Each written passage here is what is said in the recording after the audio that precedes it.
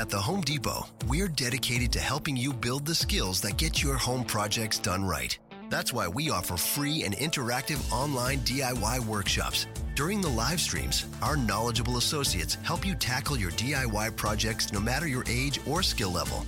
You can learn how to install new single-pole switches, as well as standard duplex and GFCI outlets.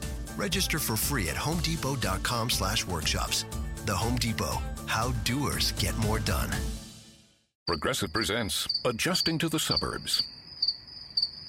You used to associate crickets with silence. But since you bought a house in the suburbs, you know crickets hate silence. If any other creature realized rubbing its legs together made a piercing, high-pitched noise, they might think, maybe I won't do that. Constantly. All night long. Luckily, you can save with Progressive by bundling your home and auto. Now that's something to make noise about. Just not constantly. Progressive Casualty Insurance Company. Coverage provided and serviced by affiliates and third-party insurers. Hello again, and welcome to Crime in Music. I'm your host, Brian J. Kinsley, and with me as always, my friend Ben Rupel. Every once in a while, we'll bring you... I don't get to see anything? I didn't know. You missed the beat. I mean, I know, there's I no did delay not miss this the time. beat. I just want to mention that the crack of the beer seemed a little quiet. Oh, man, I thought I was clanging around with a bottle opener, too. It's funny you say that. Oh, maybe that's what it was. I think I heard There the you bottle go. opener first. All right, continue. Well, bottle openers and co-hosts and every other once in a while, we'll bring you a new true crime podcast about people in and around the music industry and their misadventures into law breaking. If you like music history, murder mystery, people with eccentricity, you hit the jackpot on this podcast, baby, because we got it all. Jackpot. Share with a friend, tell a relative. Right now, we're trying to get to Big Sky country. Go west, young man, go west. If you have friends in Montana, the Dakotas, or Idaho, send them your favorite episode. Tell them to check us out. Call me Sunset, because I'm moving west. So I mean, there's not that many people that live out there, but have our numbers sort of tailed off a little bit there in Big Sky country? Yeah, a little bit. Center of the map. We're a little light blue. You don't want to be light blue. You want to be like a deep purplish orange almost. I love purple. Purple's awesome. What? That's your favorite Like the color, sky. right, Ryan? Purple is It's Brian. I don't Is like everybody purple. is everybody aware of that on this show that Brian's favorite color is purple? Isn't it? Am I wrong? You are wrong, but that's fine. I'll let it go. I love purple. I have witnesses throughout our childhood. If my life can't do that. That would confirm that your favorite color is purple, man. I didn't know that was a thing about me. I had no idea. You had a purple scarf when you were like 13. Well, okay. That's all it takes. That's all it takes. That's just the one. Okay, I was like, I had a purple sweater too. I mean, that's what it was. See, told you. All right, thank you for proving my point. All right. Well, like Ben and I are talking, let's you guys talk to us. Let us know how you're doing. Do you like purple? What's your favorite color? Our email is feedback@crimeandmusic.com. Find us on all the social medias at Crime and Music, or my favorite is SpeakPipe. We'll get to SpeakPipe a little later in the show because it's a special episode 069. Yeah, baby. We've got a couple special treats lined up for you. So with that, how are you doing, man? What's going on? So I don't know how many of our listeners harken back to our very early days of podcasting. I've now had some folks that I know that are listening, and they're like, your early ones are some of the sound quality. We were learning. Sound quality wasn't that great. But there was a theme that you and I didn't agree on. We agree on most things. We tend to try and keep it lighthearted where we're not fighting about things. Right. But Brian, now maybe this is kind of like a quiz for Brian. Oh, God. What was one thing that I wanted to do that you wouldn't never let me do? Is this about snacks again? Are we still on snacks? Oh, I my God. have a bag of potato chips here. I didn't even mean to. Oh, my God. I just noticed they're better made, barbecue flavored potato chips. All right. At least it's Michigan. That's homegrown. I will not be eating those on air. They are loud. Extra crispy kettle chips. Me just reaching in the bag. They're so loud. All right. It's time for everybody's favorite game. Guess guys.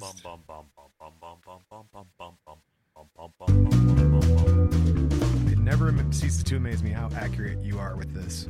Hey, do you think the name that shall not be mentioned could play that for us on a future podcast instead of having he can just get the bass line down, just bump, bump, bump, up and down the... I think that would be awesome. Yeah, the name that would be awesome. Shall not be mentioned. Right. No, man, I tried getting the band back together. Those guys they were all pumped until it came time to pull the trigger. Yeah, and he still has... I have 2 kegs of beer, empty kegs of beer I gotta go get from his house tomorrow, I think.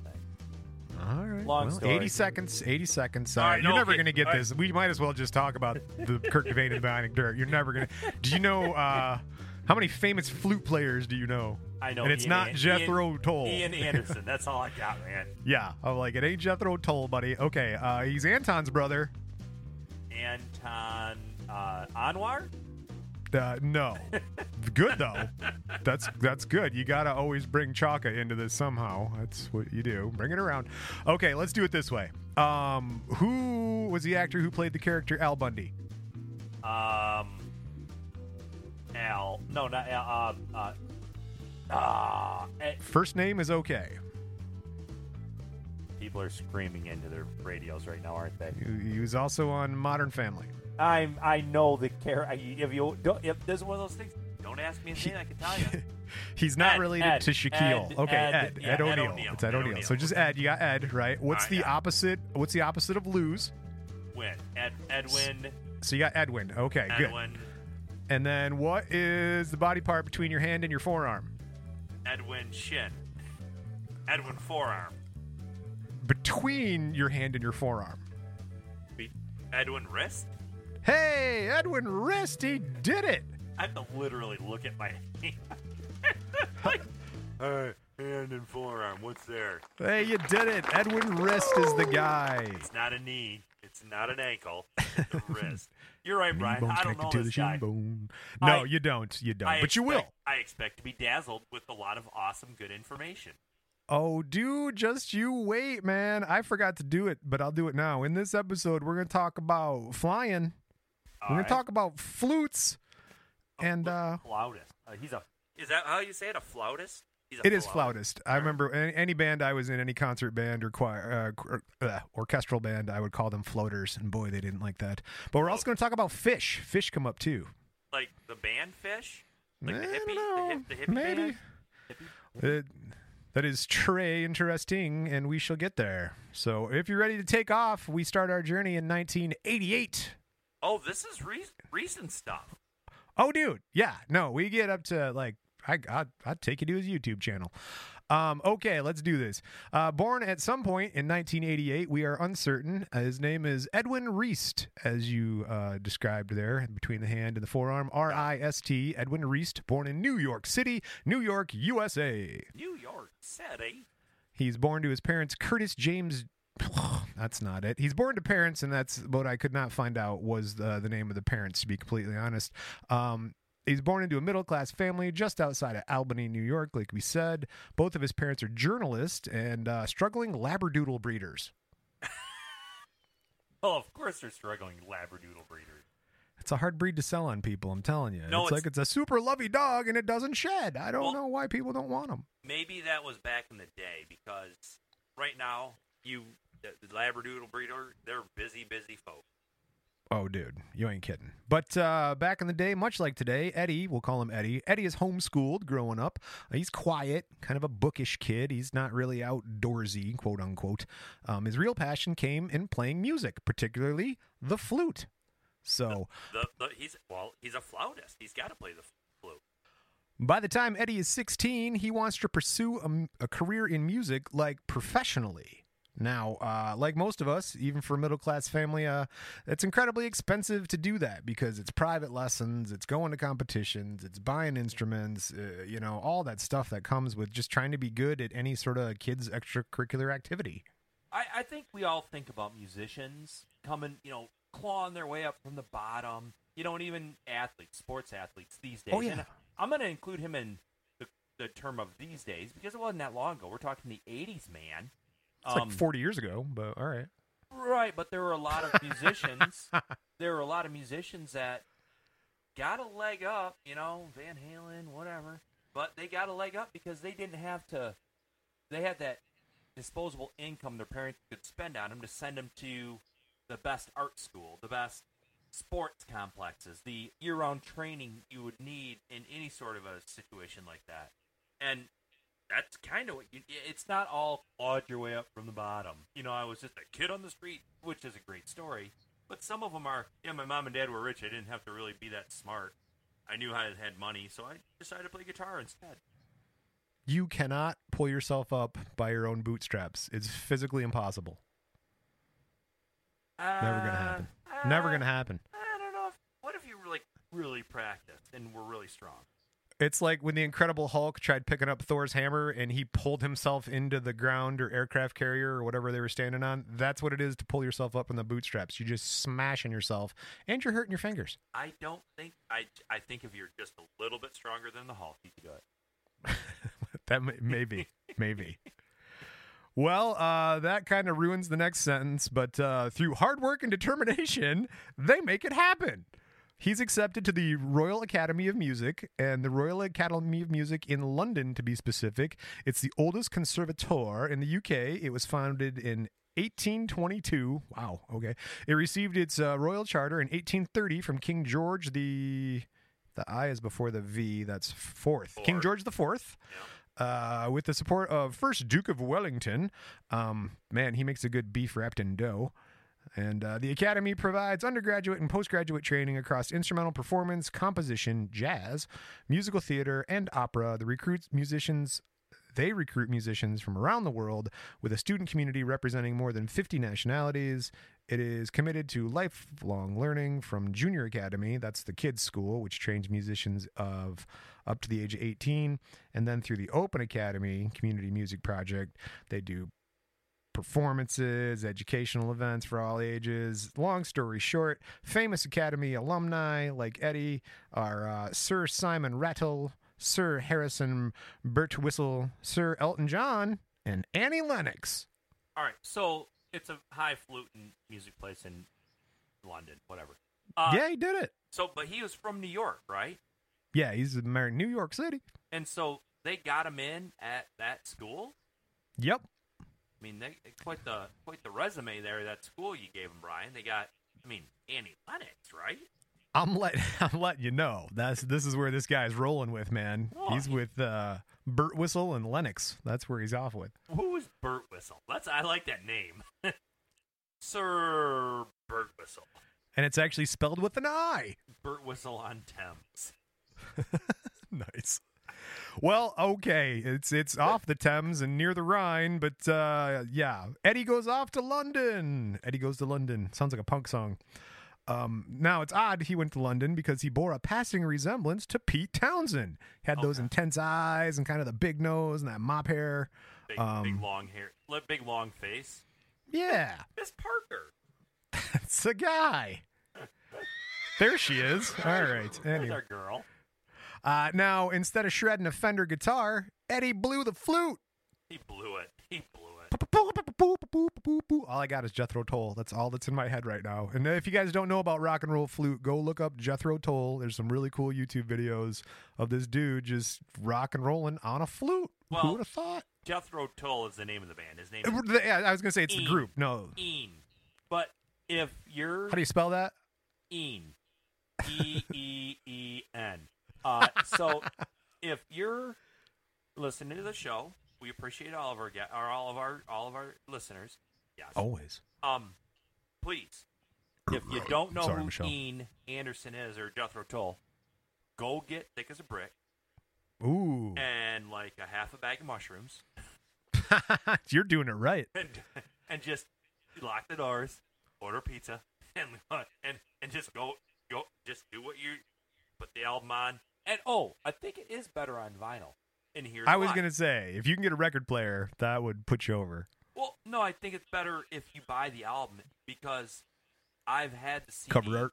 I've had the album. Oh, not only cover art, the album cover is literally a news. It's like you open it up. You know how there's like different little gags they do for albums back in the 60s and 70s. You know, like yeah. It was almost like some of them were pop-up books. Some of them had moving parts.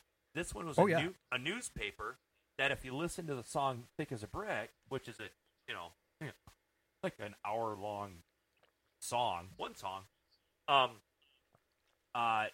there's a newspaper that goes along with the song almost. It's kind of fun. It's wow. I didn't know that. Oh yeah, I have 2 of his albums. The one that was my dad's I stole, and it got warped accidentally because it was sat in the wrong spot, and then I found another one at a reused record album store. Very cool. Yeah. That was actually a somewhat topical sidebar. It only took us 69 episodes, but dude, you did it. Thank you, was Brian. awesome. Thank you, Brian. Yeah. All right, Ian. Cheers to that. Cheese to that. Yes. Well, like Ian. Really? What? We're there already. All right, nothing. I'm just getting my cards straight. They didn't print off in the wrong order, did they? No, they didn't. This is just the wacky 69th episode. Woo! Nah. So, June 23rd, 2009, he performs a concert at London, in London. Eddie's performed at the Royal Academy of Music's London Soundscapes. It's a celebration of Handel, Haydn, and Mendelssohn. Mendelssohn. A bunch of Germans.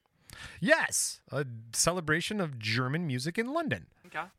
So before the concert, he packs a bag, gets ready, he's got his flute and stuff like that. He puts in a pair of leather gloves, a little LED mini flashlight, some wire cutters, and a diamond blade glass cutter. What?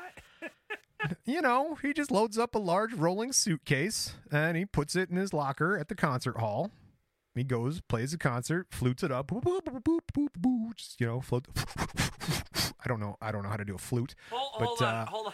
Sorry, rewind a little bit. Yeah, we're getting there. Okay. I feel like you're setting the table. I want to make sure all of our listeners know what a little teaser here. So sounds like getting his burglary tools. Yes, and yes, those are definitely burgle tools for burgling. No turd burgling. No. So he can't even hamburglar anymore. He's Grimace also, his favorite color was purple. So I feel like that's a weight shot, but that's fine. Okay. Go back. What did he load up? He got a flute, some underwear, some shaving cream, and a pair of latex gloves, okay. A mini LED flashlight, okay, some wire cutters. Okay. He might have a guitarist. He needs help restringing a guitar, and just in case something goes really bad, he's got a diamond blade glass cutter. Okay. All right. I feel like you've teed it up. So go ahead and get ready to swing, Brian. As I said, he stows it all in a big rolling suitcase, puts that in his locker at the concert hall, rocks out a concert, has a great time fluting it up, like we said. That's my flute. And so after the concert, he boards a train up to Tring, and that's about 40 miles north of London. It's about a 45-minute train ride. So for an hour, drags his suitcase, after he gets off the train, drags the suitcase through the mud and the gravel, going on the roads and the gnarly trees and stuff. And, it's just like you'd imagine in England. There's like ivy creeping up everywhere, and he's kind of in this old sort of cobblestone town. And the entrance to this town is sort of guarded. I mean, how they used to build forts back then. It's got a 16th century pub called Robin Hood. And so he's walking by the Robin Hood. A few roads beyond the Robin Hood, nestled between Old Tring Brewery and the HSBC branch, which is like the bank out there, like a bank branch, lies the entrance to Public Footpath 37. Now, that's known to the locals as Bank Alley because, like I'm saying, there are banks on that alley. Okay. And so the footpath isn't more than 8 feet wide. It's framed in by 7-foot-high brick walls, so it's kind of like a big alley. Eddie slips into the alley, total darkness. It's the middle of the night because he played the show at night and then finished up, so it's late. He's groping his way along until he's standing directly behind a building he'd spent months casing out. Now, Eddie had previously cased a museum that was across the street. He gained access under false pretenses. He went in there as a student. He's like, I'm a student for a newspaper, taking pictures and stuff. And so he used that opportunity to take photos of all the stuff he was going to steal. Oh, wow. See, he's already doing better than I would have. Because yeah, right. There's some forethought here. I wanted to interject when you said he posed as a student. I wanted to come out and say, whoa. You should have. What you should have done is just had a clipboard, a hard hat, and a tape measure. That'll get you into anywhere. That No. will. You get a clipboard. I'm telling you. He posed as a student, which enabled him to bring a camera with him. Okay, Oh, yeah, that's true. I'm There you go. learning. I can't wait for my next bank job. There you go. So I'm just gonna kind of surmise that he's getting ready to go rob a bank and do some cat burglar things. When does Brad Pitt and George Clooney show up? Dude, And funny some- enough. And like some cool jazz. We'll get there. Like some cool jazz music. I want quick cut scenes. Dun-dun, I need dun-dun, to see Brad Pitt eating another snow cone or some crap. You ever notice that Brad Pitt eats in a lot of scenes that he's in? all of them. Every single scene he's in that movie, he eats something. No, it's not like every shrimp it's- cocktail. Dude, you watch it. It's something. not. I know always. it's not every scene. Believe. Every scene. All right, you don't have a non-sexual crush Go on down Brad spaghetti. Pitt and not know. I A little bit do. about I like the Ocean's guy. 11. Yeah, well, there you go. Ocean's Well, keep 13 that in made- mind. It made me sad. Ocean's 13. Yeah, and I don't like Andy Garcia, but that's just me. Bringing it back around, trust me, we actually will get there. Trust All me. right, okay. We'll get there. Can't wait until So, Brad Pitt. Well, Brad Pitt's seen a lot of cameras. Eddie's got his camera out. He's walking the hallways. He's photographing the locations of all the high-value cabinets. He's also getting shots of the entry and the exit points. Over the next 7 or 8 months, he maps out exactly what he would need. He even created a Word document titled, what would you call your Word document? Robbing the Museum, Part 1. Close. It's, quote, all caps, plan for museum invasion. So, Well, at least when he gets caught, it's easy for the jury to identify the different documents in the case. however, did he think of all these things? Well, there's a file on his laptop called Plan for Museum Invasion, Your Honor. Yeah, it wasn't called something real simple like, Melanie's birthday party part 2. No, it was, I'm robbing a bank and here's how I did it by Ben Rupel. Even call it the PMI, just, acronyms or something, buddy. Yeah. So, He's a very Well- he's a literal thinker. A he. very Dude, literal thinker. You're teeing these up. You keep that in mind, too, for later. That goes with Brad Pitt and Clooney. So, along with his Word document, he also prepared a shopping list for a few things he'd need, like we talked about, the glass cutter with the diamond blade, the wire cutters. He's got thousands of Ziploc bags. He's got a pair of latex gloves, like I mentioned, that he stole from his doctor during a recent visit. I hope they were unused. That is not specified, and I looked for that information.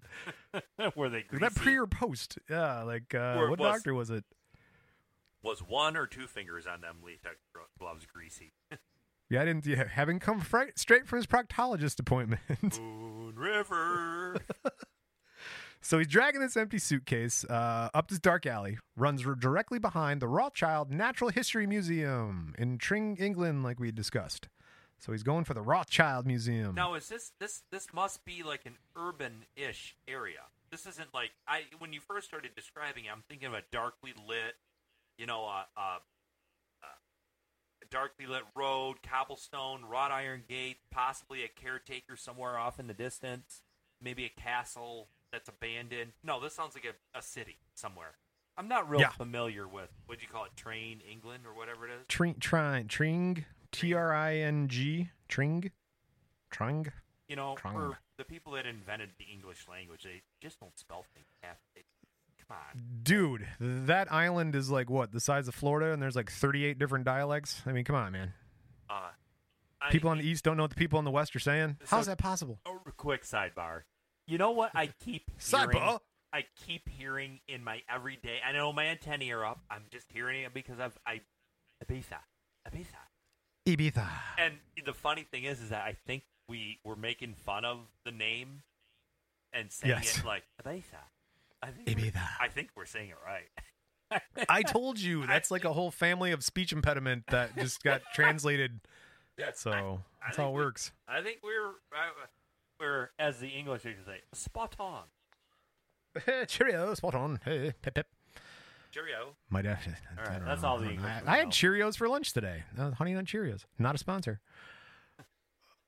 Back to Eddie. All that separates him from the museum now is a wall. Now, it's capped with a bunch of rusty strands of barbed wire. I don't know if you pay extra for the rusty barbed wire, but that might have stopped his plans if it were not for the wire cutters that he brought. So he snips the barbed wire. After clearing an opening, he lifts a suitcase to the ledge, hoists himself up. He's checking around, glancing around for things, checks the perimeter. No signs of any guards or any people. And so now there's a space several feet between the perch on the wall and the building's nearest window. And this sort of forms kind of like a small ravine, right? So if he fell, he could hurt himself real bad, or worse, make a bunch of noise, and that would alert security guards and come find him. So he's crouched on top of this wall.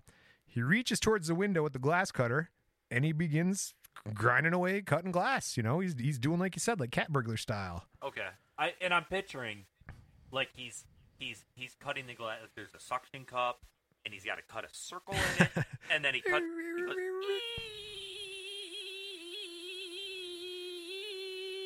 perfect circle, and then he takes the glass cutter off, and he flips it around. The other end's like a little like little ball thing. He goes tap tap tap, and it falls out perfectly. And then he reaches his hand in, and he flips the lever over, and he opens it up, and he enters the museum. I've seen this on Scooby-Doo. That would have been great, but glass cutting is actually a little harder than Eddie anticipated, and he struggled to carve the opening in, and see actually the glass cutter slips and falls out of his hands and falls into the ravine. This guy's Bush League. So Bush League. He's a floatist. He's a floater, dude. So he has to crawl back down. He picks up a rock and he smashes in the window. All right, plan B. Yeah, we gotta... Nuts to this. Bang. All right, I do have a sidebar I want to share. So I live in a subdivision, whatever, and there's some doctor's offices around the subdivision at the entrance and stuff. Well, down around the corner, there's this not abandoned, but an empty, non-used anymore nursing home. It has been, they probably went out of business or whatever, about a year and a half ago, just before COVID. And so it's been empty. It's still fine. They mow it, whatever. But to get to the back part, to drive to it, it takes a little, you got to go way around the block, up this other road. But to actually walk there, it's rather close to my house. I mean, I just walk through my two neighbors over backyard, and boom, I'm there. Well, my wife and I are hearing this annoying buzzing noise. Well, we couldn't tell where it was coming from. It was so high frequency, so high pitch, but it was it wouldn't stop. You only heard it at night too, after all the ambient noise in the area would kind of tone down. So, all right. One night I drive around, and she kind of thought it was coming from one way, and I thought it was another. So I drive around. I find out it's at this nursing home. A fire alarm's going off. There's little things. Oh no! There's little like buzzers going off inside. There's lights are flashing. So I'm like, oh shit. So I'm there. I'm in the parking lot. I call the police station, not 911, the non-emergency number, and I kind of know the lady that works there only because of whatever. We're not because you've been there so many times. We're not getting into a double sidebar here. No, it's Ben's back again. We're not, and it's not that big of a town. I think she only knows me by maybe my name a little bit because I've reserved rooms at the police station to hold stuff for the baseball crap. So, anyways, like Andy Griffith, here's your cell, Cletus, or whatever. A little bit. So, no. So, I'm just joking. I said, hey, I called.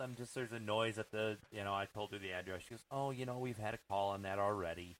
It's a fire department issue, and they're aware of it, but they can't find the owners. The owners need to come over and let us in to, shut the alarm off. Yep. And I'm like, yeah, if you just want to send them over right now, there's a big rock in the parking lot. We can take care of this right. I have a key. But I was half serious. I'm like, well, it's been going off for 3 stupid days. It's about time them firefighters get that axe off the back of their truck, bust a window open, and go take care of business. I mean, I started getting a little mad about it. And well, you go hide a couple smoke alarms outside the fire department that are on. I'm sure they'll get off their ass. Well, and be like, hey, that's annoying. And I don't want to condone, Ben hates public city workers. So. No, I do not. Oh, I'm a big fan of theirs. But if I wouldn't have called in that night, and let's say my neighbor called in and told me this story as I'm telling it to everybody else, and I didn't have my name on record of calling and complaining about this, God. I would have went over there, broke. I would not bring a glass cutter. I would have brought one tool, a frickin' hammer, busted the door open, busted the stupid alarm off the wall, yanked their wires out of there. I don't care what it took, because it's the only time you can hear the thing is at night when you're laying in bed trying to sleep. Decent people are trying to sleep. Jesus Christ. I mean, I'd say I'd get up early for work, but somebody's got to get up early for work, I'm sure. Well, like Ben, that's my side Eddie smashed a window like Ben would do, and he actually did trigger an alarm. He triggered a alarm. He didn't know that, though, because it was like a silent alarm. So, unaware that the alarm's going off, Eddie pulls out his LED light, which blasts a bunch of light down the hallway in front of him as he made his way through the museum. Yeah. So he's wheeling his suitcase quietly through the corridors, got his floodlight, like his little helmet light on, blasting out light, drawing closer. Is there still a flute in the suitcase, you think? What do you mean? Well, in the bag? Yeah, in the bag. Yeah, probably. He came right from the concert hall, so that's his alibi. I was just playing this flute. I'm a flautist. I'm a flouter. So he's wheeling his flute in a suitcase through the corridors. Let's see. He's looking at all the beautiful things he can steal, and he's thinking to himself, man, if he pulls this off, they'd bring him fame, wealth, prestige. This would solve all of his problems. I don't play this stupid flute anymore. I don't have to play the flute anymore. Thank you. I get that. He enters the vault. It's hundreds of large white steel cabinets standing in rows like big old sentries, and he goes to work, man. Now, for some reason, security never comes by. Eddie has almost 3 hours to load up his suitcase with everything he can find. Down in the security office, the guard hadn't noticed the alarm. So, because it actually was triggered in another section of the museum. So where he came in at is not where the vault is. And so he's kind of almost got a little bit of time there. So he planned that out pretty well. But the guard's looking at the closed caption TV feed. He's got a bunch of shots, the parking lot, the museum campus and stuff. And he doesn't see anything. He's probably got the cricket game on TV. He's right. It's a boring job. He's so mundane. He's just watching the cricket game. He's probably got bangers and mash, eating some bangers and mash. Who's that soccer team? Something United. Go United. Manchester United. Manchester United. Yeah, man. Hey, anyway, there's a dude that plays soccer in Spain. Not Pele, somebody else. Everybody knows. It's Rolando. No, it's not Rolando. Messi. Oh, okay, Messi. Lionel Messi. Sure. Yeah. I ain't no hater. Well, the guard wasn't much of a hater either, because he got tired of watching Messi. He's like, yeah, you're great. You're probably going to beat us, and that's fine. So down with Blackpool, and he begins his rounds. He begins pacing the halls. He starts checking the doors, scanning for anything strange, as security guards do. Now he steps outside, begins a perimeter check. He's checking all the windows. He's beaming the flashlight around, like they do in the movies. And he's even go by that abutment, that brick wall by the bank alley. So now Eddie stood before the broken window. Now there's a bunch of shards of glass all over the place, right? So you got to watch out for that. That guard's going to see that eventually. But so far, everything is going according to plan, with the exception of dropping the glass cutter and the shards of glass, right? All that remain now. This is a Scooby-Doo episode. In my head, that's all I can see is a Scooby-Doo That's episode. Awesome. With Don Knotts, Little Mary Sunlight, and that dude singing in the basement, let me out of here. And the guard is shining the flashlight around, which on the cartoon is represented by like a cone-shaped yellow funnel of light. And is that not what light is? Oh, that's exactly. And when that cone-shaped funnel of light goes on the subject that's breaking it, all they got to do to hide is like stand up against the wall, put their palms flat on the wall. That's what he does. It's funny you bring that up. That's all you got to do. He's like, freeze! Oh! He's standing in the caveman section, and he's just like, oh. So, just run through 2 doors, and then go through another door while that guy goes through the door, and then you're all good. So, no, he gets out there, right? He dodges the guard, and all he's got to do now is climb back out of the window without cutting himself open on the glass and slip away into the dark of the night. Did you say what he put in the bag? Did we ever get any background, like what treasures? We'll get there. Okay. All right. We'll get there. June 24th, 2009, the Natural History Museum security guards, halfway through his round, I guess that was to set up what date it was, and he notices shards of glass near the base of the building. He's like, oh, man. So he scans the area. He settles on the smashed out window overhead. He hurries inside, and he's telling the curator, he's like, oh, God, this seems like there's a break-in. And so the police arrive. They begin searching for evidence. They examine all the cabinets in the immediate vicinity of the broken window, and they scan around the ground outside, and they don't find anything.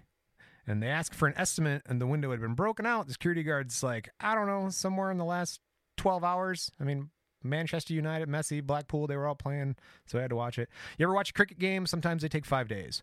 So mercifully, nothing seemed to be missing, though. Now, they were all puzzled about what the intruder had been after. They're like, clearly somebody broke in, but nothing's gone. So the police mentioned that there had been recently a rash of smash and grab, around the town by petty thieves looking for laptops and electronics. But after a search at like the staff offices and stuff, all the laptops and electronics were there. Nothing was missing. It appears as though the culprit had just poked his head in, looked about, and found nothing obvious of value and left. So they made a brief police report written up by the bobbies, and the case of the broken window is considered closed. So, am I getting ahead of ourselves here and asking, did he steal anything? Oh, dude, we'll get there. Okay. We'll get there. All right. Now, July 28th, 2009, over a month after the broken window case is closed, this guy, Mark Adams, shows up for work. He has no idea how bad his day is going to be. He walks down the hallways. He goes into the bird collection wing of the museum, right? And he's like, they got all these beautiful birds and stuff like that. He opens up the cabinet containing the red-ruffed fruit crows, or the Indian crows, just as he'd done tons of times before. Pulls the tray open. It's empty. He's like, oh, shit. Pulls another tray open. Empty. Another one, empty. Another one, empty, empty, empty. All empty. Eddie had stolen $1 million worth of birds. Actual birds. Like, what? Like a live bird? Yes. Well, no, stuffed. The British Museum here had the second largest collection of bird skin specimens in the world. It collects birds to study biology, climate change, natural history. There were over 299 brightly colored tropical bird skins that Eddie took. Most were adult males, drab-looking juveniles, and females had been left undisturbed. But among the missing skins were rare and precious quetzals and cotingas from the Central America and South American areas, and the bowerbirds, Indian crowbirds, and birds of paradise shipped from all over New Guinea. Okay, so this dude, all right, I like this a lot. He went in there, he knew what he was going for. Oh, yeah, he cased the joint, man, like we said, and he targeted the bird cabinets. It could be, so, I mean, he was trying to find something that was very particular. I wonder if he had like a buyer already for him. You gotta, I mean, it's one thing to steal shit, but it's another thing to be able to move it, you know? So if you would steal a bunch of diamonds or gold or cash, that's easy to buy in comparison to Incan ceremonial headdresses, you know? You gotta know someone who wants one of those things. We got this Mexican death whistle. Got a box of them. Nobody wants these, huh? They're worth billions. But nobody wants them, huh? To the museum I stole them from. So this dude, he's gotta have a fence lined up. Yeah, well, maybe, I don't know. I will tell you that we stole our first PA in my high school band 21 Days, and with that, when we come back from break, I'll tell you what happened to the birds. I want to hear about the amp you stole, Brian.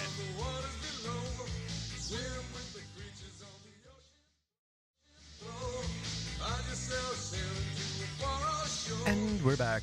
So, how was your break? Awesome.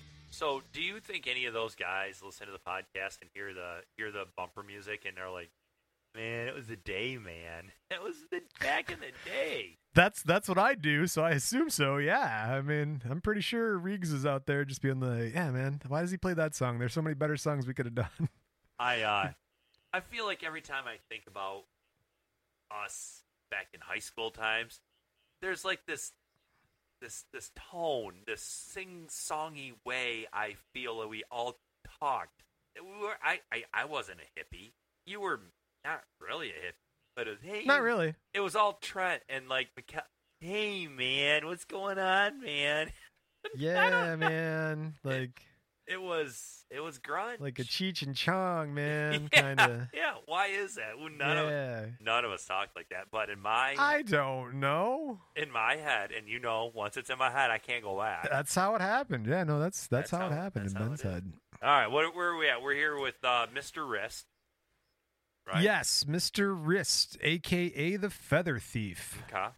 Oh, he's got a name. He's got a... Oh, they gave him a name?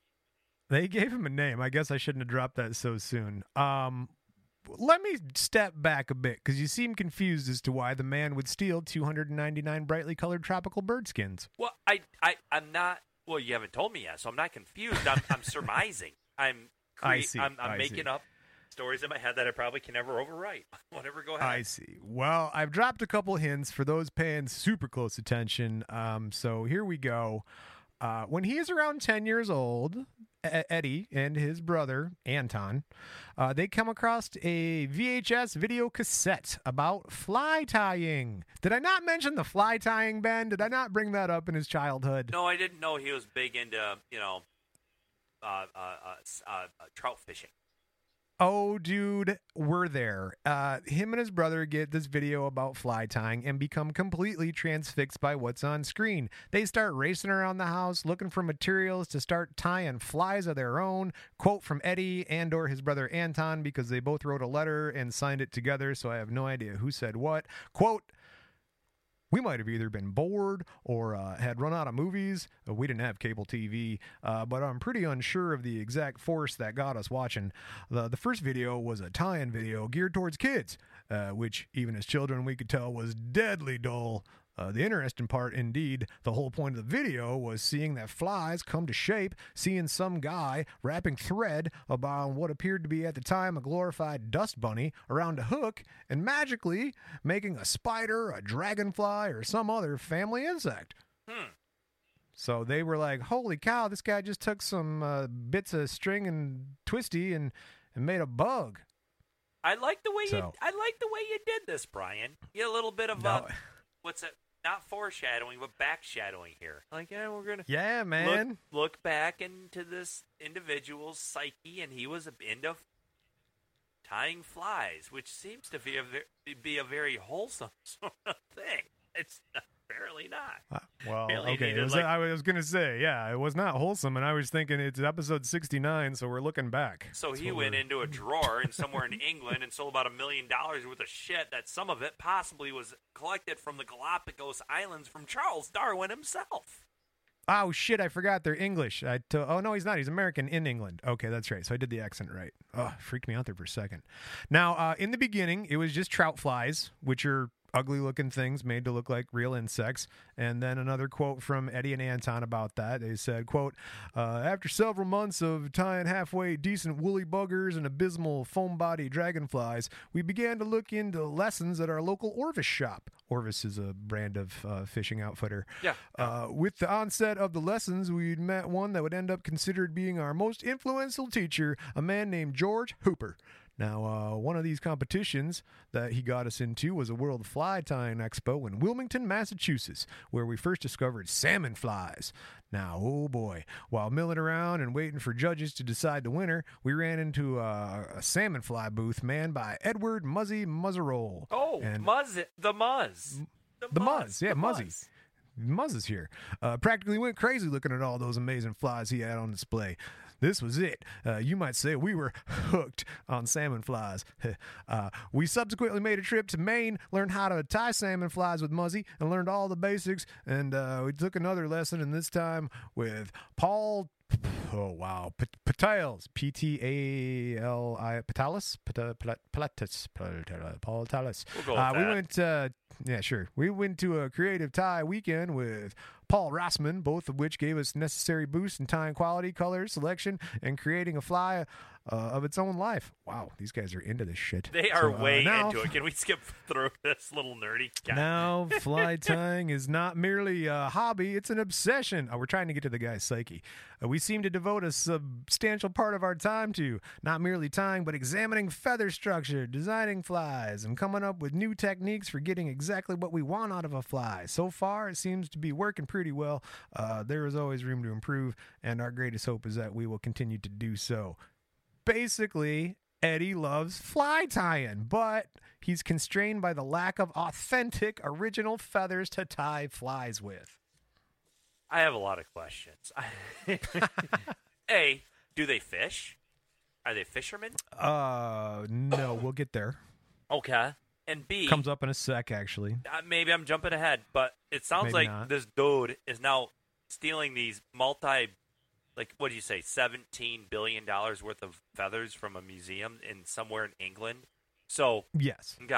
that So, was the exact number. so I'm just going through in my head how his rationale, his logic, his step-by-step process he had to take to go do this. All right, he's sitting in New York. Plays a flute like a madman. Yeah, good flutist, good fluter. He just can't find the right color red feather anywhere in the great state of New York, the Empire State. He's tying. He's at the Five Eyes. This is just I not right. understand Amazon's not big back then, and maybe they were, but they're still just selling books. Books. Get a So, book on fly tying. so he comes up with a plan, books an airline flight, Got an Blaze. idea. gets a gig, probably had to kind of beg for a gig a little bit, and then slips away, suitcase packed, breaks into a museum that isn't possibly guarded by the most No, it's Don Knotts. It was I don't Don Knotts guarding the museum. I don't know who Bart the mall cop dude this is, but Paul Blart. Yeah. Paul Blart, thank you. And he goes and he steals very, very specific stuff that was worth a lot of money. Yes, And $100 million worth of bird bodies. And please, Brian, tell me the only thing he wanted this stuff for was to tie a fly. He didn't want to profit on it. He didn't want to sell it. He just wanted to go tie some flies. He always dreamt of being able to tie the recipes that were mapped out 150 years or so ago by the old masters. And now you know the rest of the story. And he seriously had to put a lot of thought into this, a lot of planning. He didn't just, all right. Dude, he learned to play the flute just so he could get into. No, I'm kidding. But that was part of the. He's like, if I play the flute, I can get into the conservatory. I'll play a gig, and then it's a 40-minute train ride. It's like, all right, 12 years of flute. Apparently, he put a little bit too much time into flute playing, not enough into glass cutting. Right. Yeah. So, okay, That's so awesome. he stole these birds, these dead Yeah. carcasses, and Yeah, took yeah, them home, and him and his brother started tying flies. Just Like they used just to an 100 orgy of tie flying. Like, oh my god! So- Oh, look at it. He stole extinct bird carcasses to tie the flies that the old men did 150 years ago. Yes. All right, how did he get caught? Well, the museum drafts a press release announcing the theft, and a quote from Detective Inspector Fraser Wiley. This is a very unusual crime. We're appealing for anyone who may have seen any suspicious activity around the museum. Now, Richard Lane, the then director of the science in the museum, declared that the skins were of immense historical importance. Quote, sorry, Michelle. These birds are extremely scarce. They're scarce in collections and even more scarce in the wild. Our utmost priority is working with the police to return these specimens to the national collections so that they can be used for future generations of scientists. 15 months into the investigation, 22-year-old Eddie is arrested at his apartment and charged with masterminding the heist. An anonymous tip finally came from a fly tyer in the Netherlands.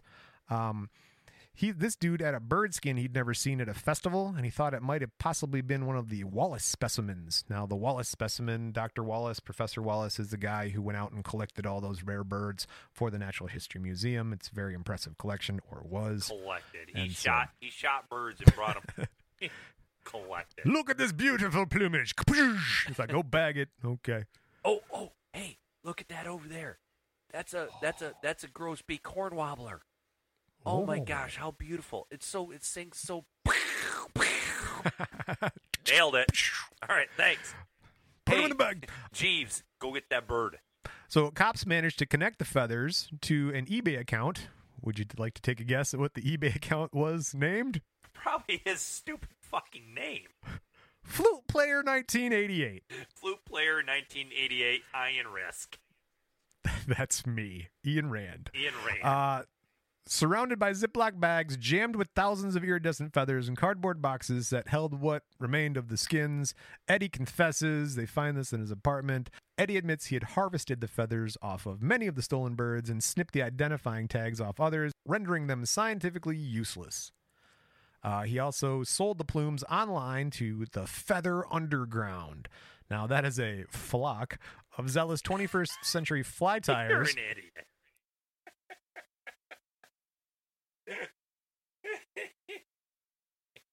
21st century fly tyers who insist on using the authentic plumes called for in the original 19th century recipes. While most of the feathers can be obtained legally, there's an extensive black market for tufts of species now protected or endangered. That makes sense. Some Victorian flies require more than $2,000 worth, all wound around a single barbed hook. Like Eddie, a virtuoso tyer, a surprising percentage of fly tyers have no idea how to fish and have no intention of ever casting the prize lures into the actual water where there's salmon. And even greater irony, I don't know if you know this, you're a pretty good fisherman. Salmon can't tell the difference between a spangled cotiga plume and a cat's hairball. So what the F? Sidebar. I don't know if a lot of our listeners know this, and I just looked it up on the internet. Actually, the dark web was started by underground fly tyers.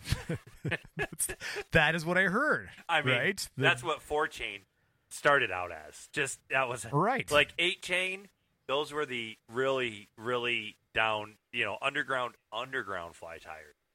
That's the deep ones. Super deep dark web. That's what it is. You got to be careful running with that crowd. And so Eddie is arrested, charged with burglary and money laundering.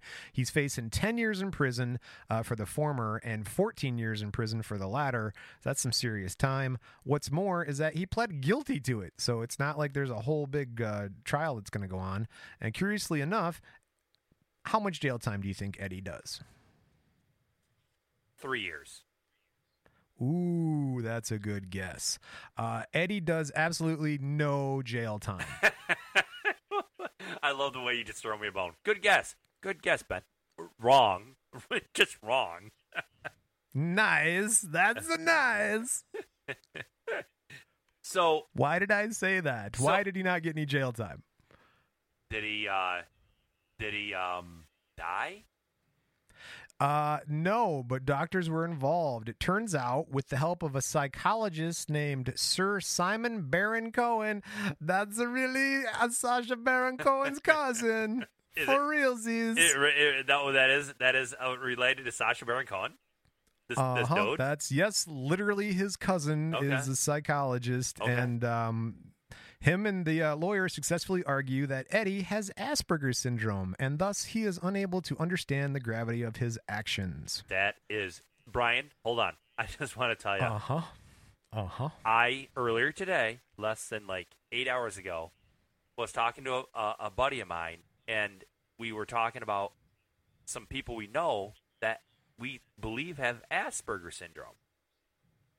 And neither of us could remember that term, Asperger's syndrome, until now. It all comes around, Brian. It's like a revolution.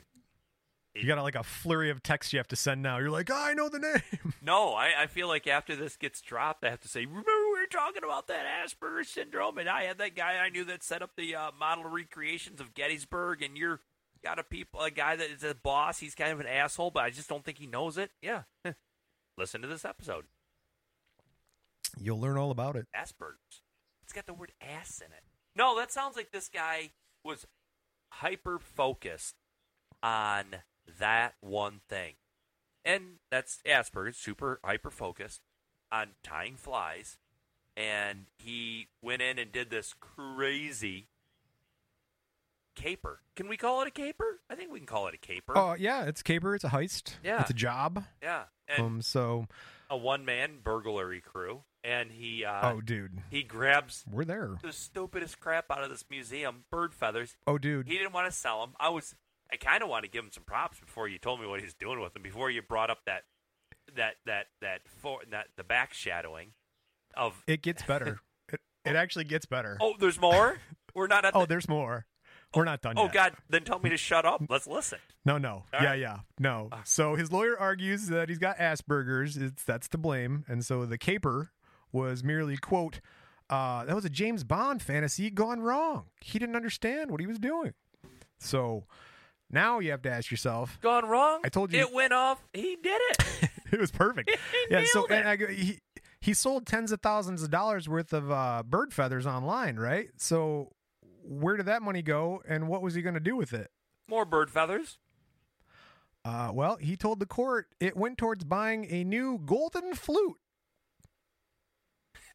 This guy's a golden flute. He bought a golden flute. He has different goals than maybe you and I. I would say. With his golden flute, he is given a 12-month jail sentence, suspended for 2 years, and supervision for 12 months. The confiscation order is made at St. Albans Crown Court on Friday that week.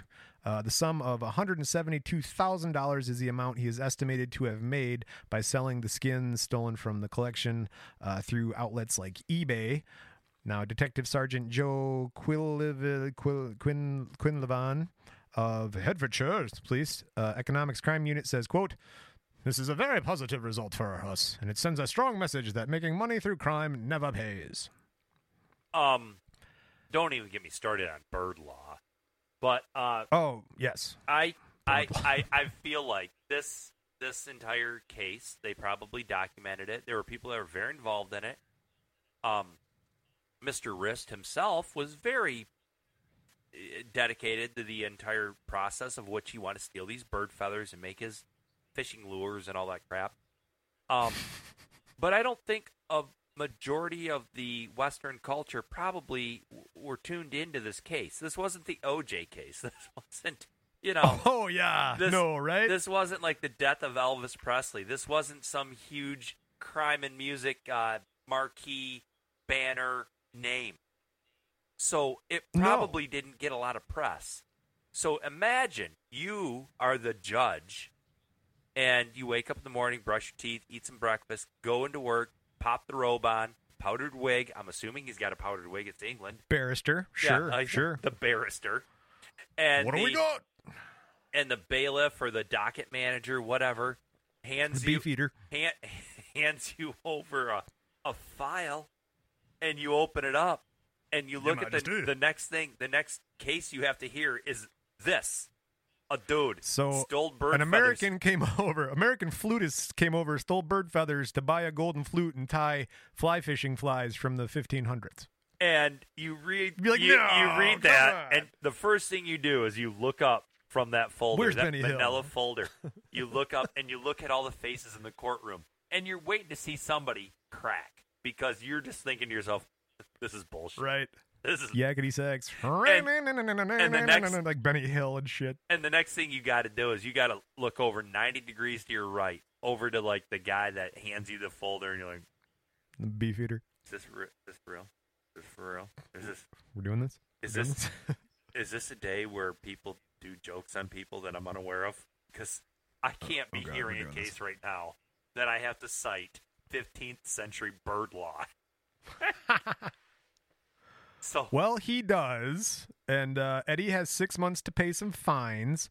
And if he doesn't do so, he'll have to serve 12 months in prison. So he paid back over $172,709.19 of the money he made through the bird skin and feather sales. Now, just over a third of the missing birds have been recovered and rehomed back to other museums thanks to anonymous tips from around the world. But many of them are still missing, and their tags containing key data, thus making them ultimately useless until they're recovered and get back so they can study science. Now, there was a whole bit on this about how they study the aging of the bird feathers from all those years ago to now, to do about air pollution and stuff like that. So it was a pretty decent hit to scientific sort of information. Mm-hmm. Yeah, well, there's a lot of when you catalog that stuff, no matter what it is, when you're doing science, you try to keep everything as pristine and as pure as you can, because you never know what technology might come about where you can get more data from that piece of bird feather or whatever, you know? Yes. Right. So, no, you're right. So I can see where this might have been an old stash of 200-year-old feathers. But he knew what he was after, so that's what I'll say. I really like this story. Well, we're almost there. Hold on, let me round third here and bring it home. All right. So, all right. As he pays back his $172,709.19 fine, he also successfully graduates from the Royal Academy of Music. He goes on to be a professional career flautist in Germany with various orchestras and ensembles. Capping off Eddie's incredible scam, Kirk Wallace Johnson, author of The Feather Thief, which is a book that covers this insane story, which I pretty much lifted most of this from. He argues that the Asperger's defense was also complete bullshit. He notes that 6-hour in-person interview with Eddie that he and Eddie did, he acted completely normal, having no issues with eye contact, social clues, or any such marked behavior renowned for those typically identified as having Asperger's. What's more, when Johnson called him out on his behavior, he completely flipped on a dime. All of a sudden, he's acting much more withdrawn, rocking back and forth, changing his voice effect dramatically.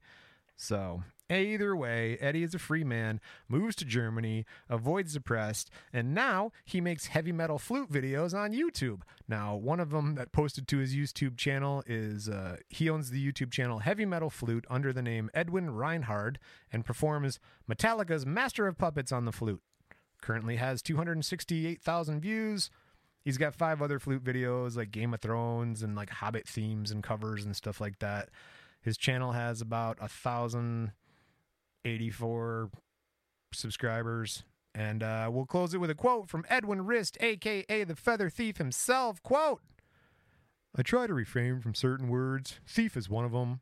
This is going to sound very strange, but I don't feel like a thief." Edwin Rist, everybody. Woo! So when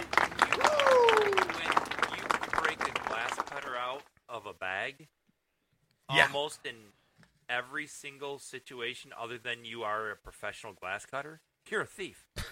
You're a burglar. Yeah, you're burgling. Yeah, you're definitely a burglar. So, Brian, what'd you think of The Feather Thief, Ben, for episode 69? That one was fun. I was expecting more of a... for 69, I didn't know what to expect, Brian. But... something a little different, Ben. Something a little different. Am I wrong? Tell me if... I would like maybe our folks listening could confirm or deny, but I'd like you right now, Brian, to try and think of any other subject. They'd have to be living subjects that we have talked about in the past that we possibly would have a better chance of literally getting on the show. No, this is the guy. The guy. This would be the guy. We have about the same amount of followers, so we'd like double his population. Hey, man, we'll do a promo swap. Cross-platform situation here, bud. Play our theme song in Heavy Metal Flute. I don't know where he's living. It sounds like he's hanging out with David Hasselhoff eating cheeseburgers in some drunk hotel room right now over in Germany. But that's probably where he feels most comfortable, playing Handel and Bach. But I know a professional musician in Germany right now. My buddy, the bass player. Call it in. Yeah, we might be able to see what we can do here, people. So if we could, I don't think us, you, me, my wife, our listeners, I feel have the exact equal possible chance of calling this guy up tomorrow, tracking him down, and actually getting an interview with him. Getting him on the phone. I think we could. We'll see. We'll do a follow-up. Like, what are you doing? I'm eating some schnitzel. What are you doing? Learning about feathers, bro. What do you got? You got a couple of those little stashed away somewhere? You got any feathers? I got some feather action over here. Wow. All right. Well, I'm glad you like the Feather Thief. I appreciate that. I wanted it to be good for you. I was sitting on it for a little while, and I'm like, I need something good because I know Ben's going to think that 69 is something special. So I was worried. Here we are. I was worried. I'm going to be honest with you, Brian. Wow. I was Come worried on when now. you're like, no, you don't know who this guy is. No, you don't know who this guy is. No, I wondered because if you were ever into fly tying, apparently it's quite the tale. So I was like, maybe I could see some other people like He Who May Not Be Named, or like your woodworking buddy, or my woodworking buddy. Any of those like super anal nerd research types I was like, oh, he might know though, you know. No. So no. I was a little worried myself. I didn't know. I was like, maybe, because this is such a weird story, right? Nah, it's got a gold flute. It's got an American flutist who goes to London. There's a glass cutter, and he's like stealing. And then there's the underground feather network, and like, it's just like, what? And they don't even fish. They don't even fish. That's the thing. All of this, they don't even fish. The Underground Feather Network. Crazy. I think that could be a name of a Saturday morning cartoon TV show for kids. That's right. The Underground Feather Network. It's like where the crows and the doves help each other to end pollution. Yeah. You're talking about all right. Captain Planet. Captain Planet. All right. Not a sponsor, but these people aren't sponsors either, but let's have a little feedback. That only hurts me when you're not here. I don't know why I can hear it a little bit. Well, okay. We got some feedback. We got a Facebook comment from Felicia Evans on our Flavor Flav episode. Felicia says, yeah! Boys! She didn't actually put that other part on there. She just said, yeah. So, hey, thanks, Felicia. Really appreciate that. We got a YouTube comment from... Can we just sign off real quick and say, bye, Felicia? I was letting that go. I didn't want to... No, okay. that's negative. No. Well, thank you, Felicia. Thanks, Felicia. Until next. Hi, Felicia. Until next time. Yes. We got a YouTube comment from Testing Test on our Aaron Carter episode. Let's see here. Hey, Aaron, Purple Dildo Carter, crazy drugged out King of Lion. Didn't you just tell me that somehow you just put the Aaron Carter episode up on YouTube or something recently and people exploded? Yeah. I kind of neglected. Not at us, not at us, but no, I got neglectful of our YouTube audience, and I apologize, but I updated our YouTube channel. It's current with all the rest of the podcast.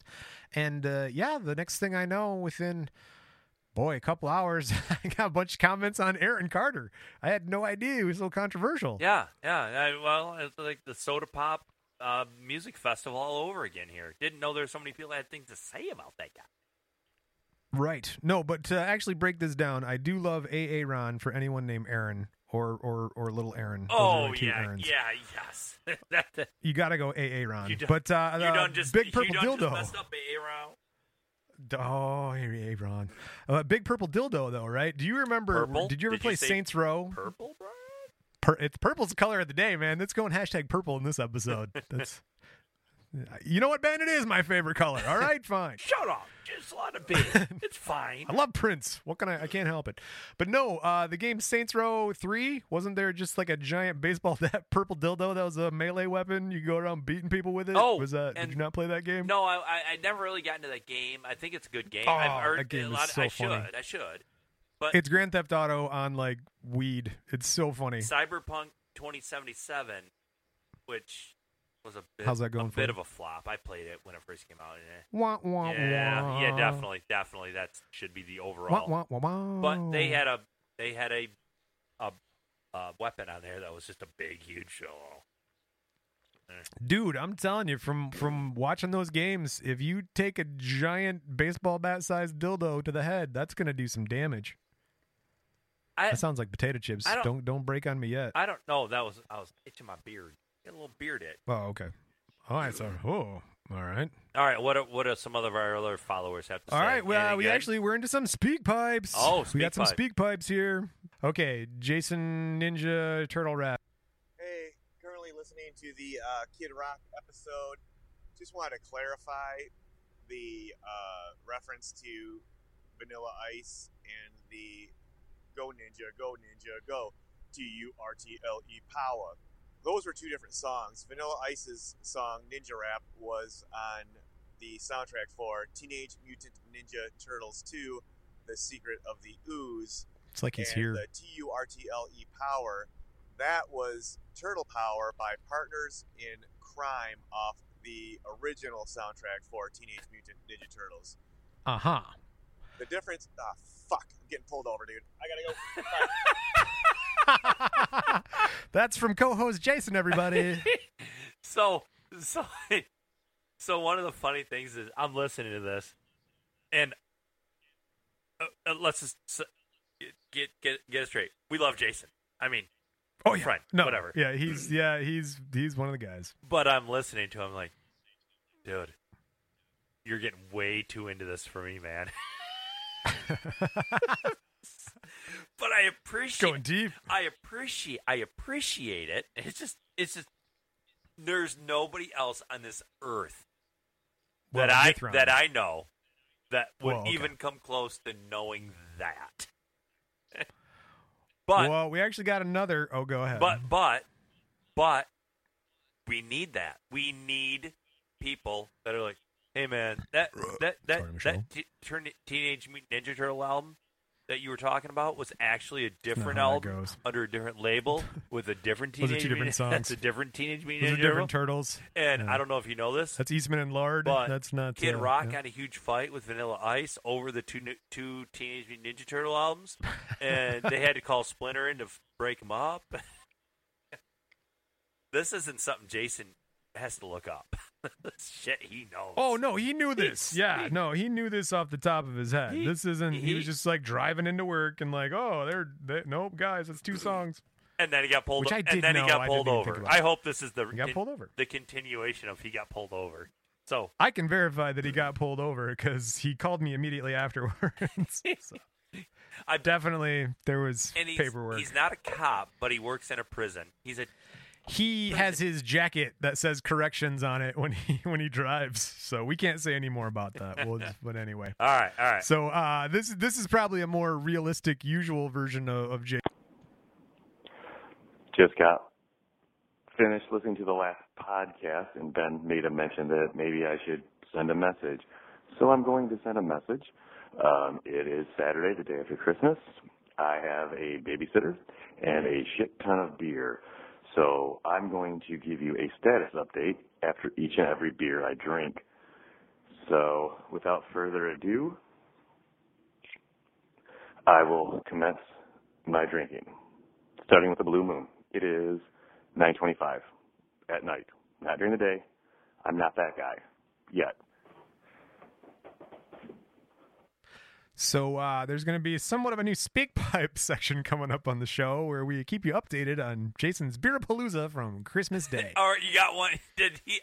I know, Jay. I have 37 of those messages. I am not exaggerating. 34, 37, somewhere deep into the 30s. Yeah. No. That's funny. That's from Christmas?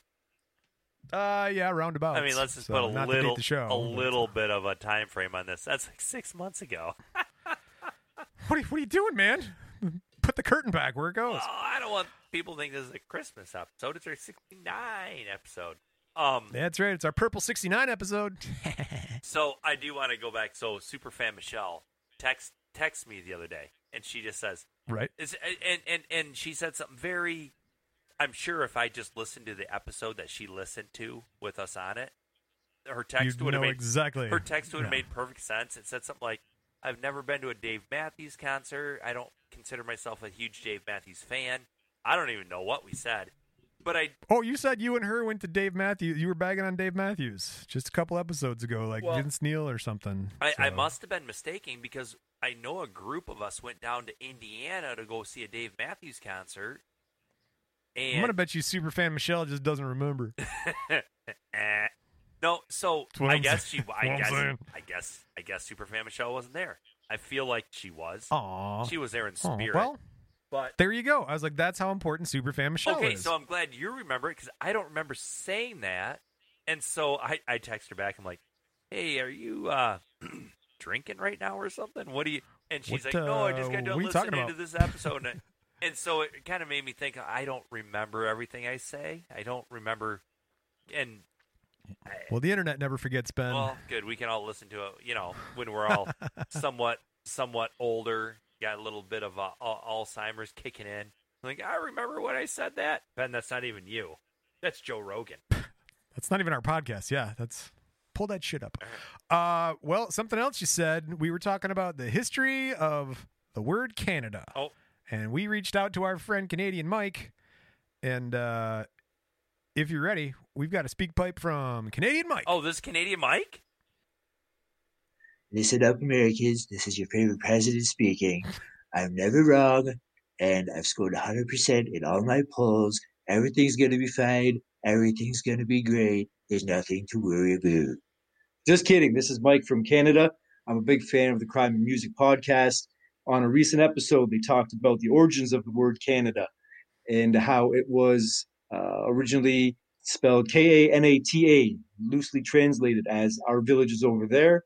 I can confirm that is a true story. Yes! You can look it up, but you can just believe me because I'm Canadian. Hope everybody has a fantastic day, and peace. Yes, thank you, Canadian Mike. And we know a few Our things we know about there. Canadians. Super nice people. Nicest people nicest ever. people ever. And they never lie. They're incapable of lying, Brian. I don't think they can. No, it's not in their genetic makeup. There you go. Yeah, they're like a droid from Star Wars. They can't lie. It's not in the programming. So that was good to hear from Mike, though. I like hanging out with him. Yeah. We hung out. That guy was a fun guy. We're not allowed to. Our governments are not letting us. I'm talking about him like he's dead. He is a fun guy. No, he's a great guy. He's a good guy. He did a pretty good Trump. That's a pretty good Trump. That was not bad, yeah. Right? He also threatened me. He's like, I got a wicked Obama too, and I was like, hey man, SpeakPipe is open for everybody. So I'm glad to hear he's listening to it. All right, cool. Okay, well, from Canada to New Zealand, we got a SpeakPipe from the Killer Kiwi, Ekuzig. Nailed it.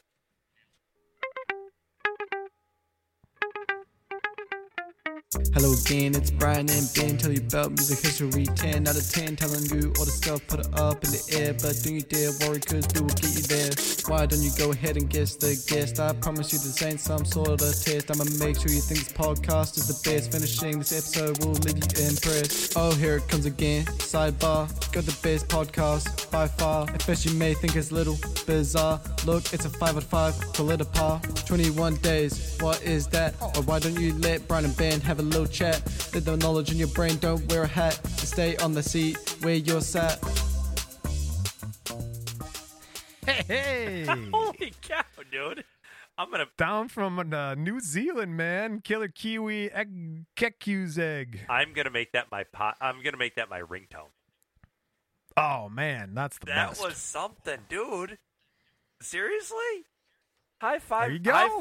High five to that guy. Super high five myself, no friends. Super huge high five to that guy. Thank you very much. There wow. you go.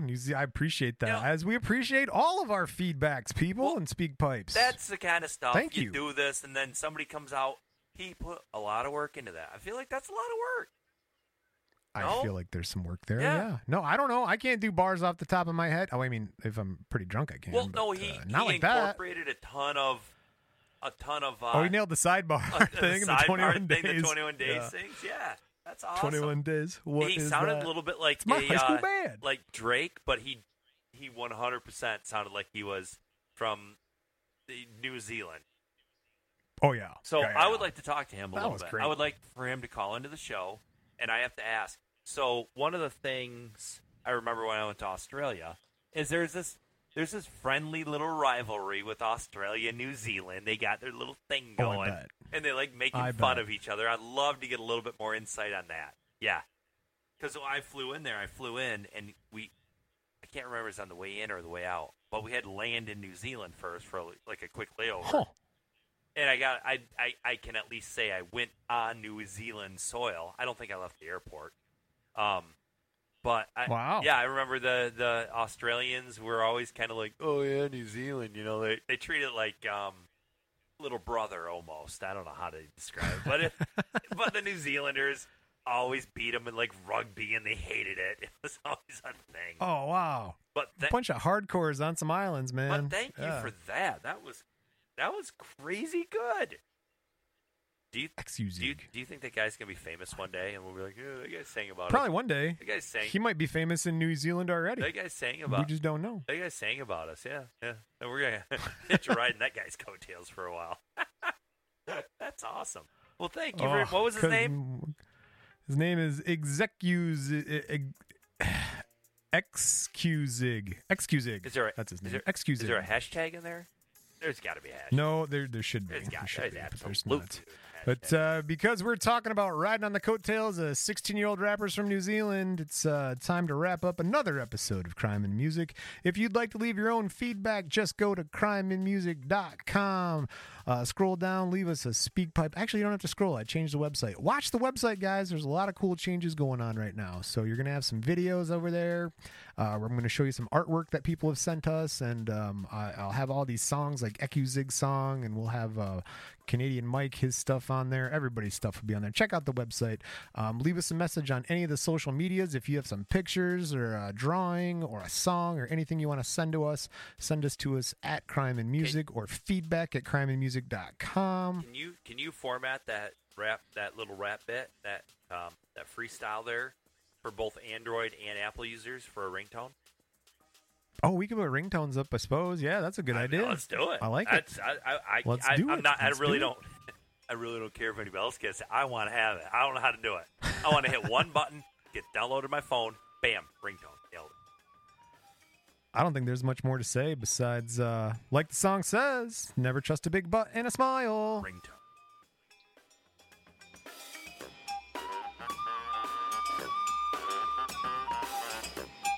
Are ringtones even a thing anymore?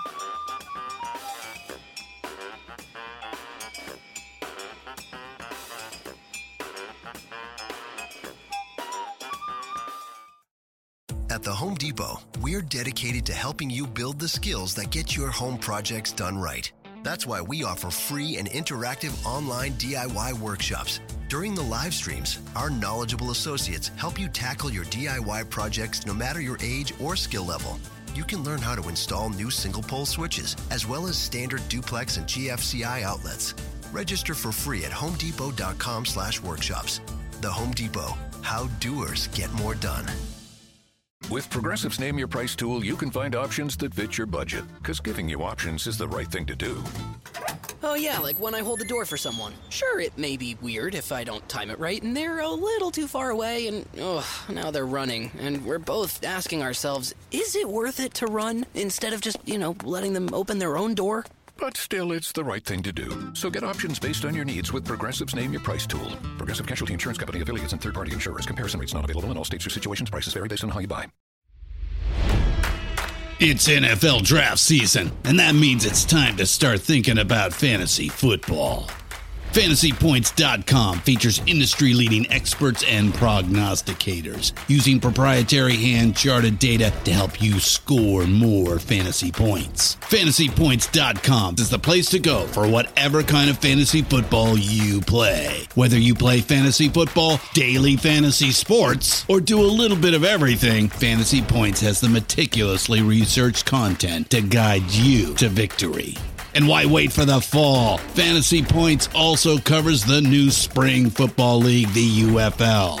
Join the guru, John Hansen, Scott Barrett, Joe Dolan, and other massive names in the fantasy football universe with an exclusive offer. Use code Pantheon for 15% off any Fantasy Points package, including the all-in package, with access to every article, tool, and data nugget that Fantasy Points has to offer. That's FantasyPoints.com and code Pantheon for 15% off at Fantasy Points. FantasyPoints.com, code Pantheon. Score more fantasy points.